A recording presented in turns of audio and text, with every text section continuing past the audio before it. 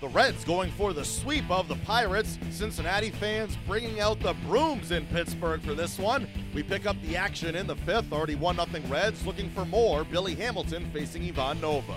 2-0 on Billy Hamilton. And there's a base hit into right field that'll bring in another run. So the Reds go double-double, catch a break on a bad bunt and an error by the third baseman. And the Reds are making a pay, a base hit by Hamilton. And that is a fair ball into the corner. Amir Garrett will trot home. Billy Hamilton racing around. They're going to wave him home. And he will score as they miss a cutoff man. 2-run double by Peraza. And it's a 4-0 Cincinnati lead. Frazier first pitch swinging, struck out his first time up, and Amir Garrett trying to overthrow, much in the way that Glasnow the other day had a horrible time doing that. Let's see you later. Boy, he is wearing out Marte. Bases loaded, 2 outs. Runners get started. 3-2 delivery.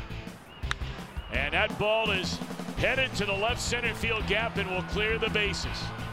Eugenio Suarez, a 3-run double. And the Reds blow this thing wide open at 7-0.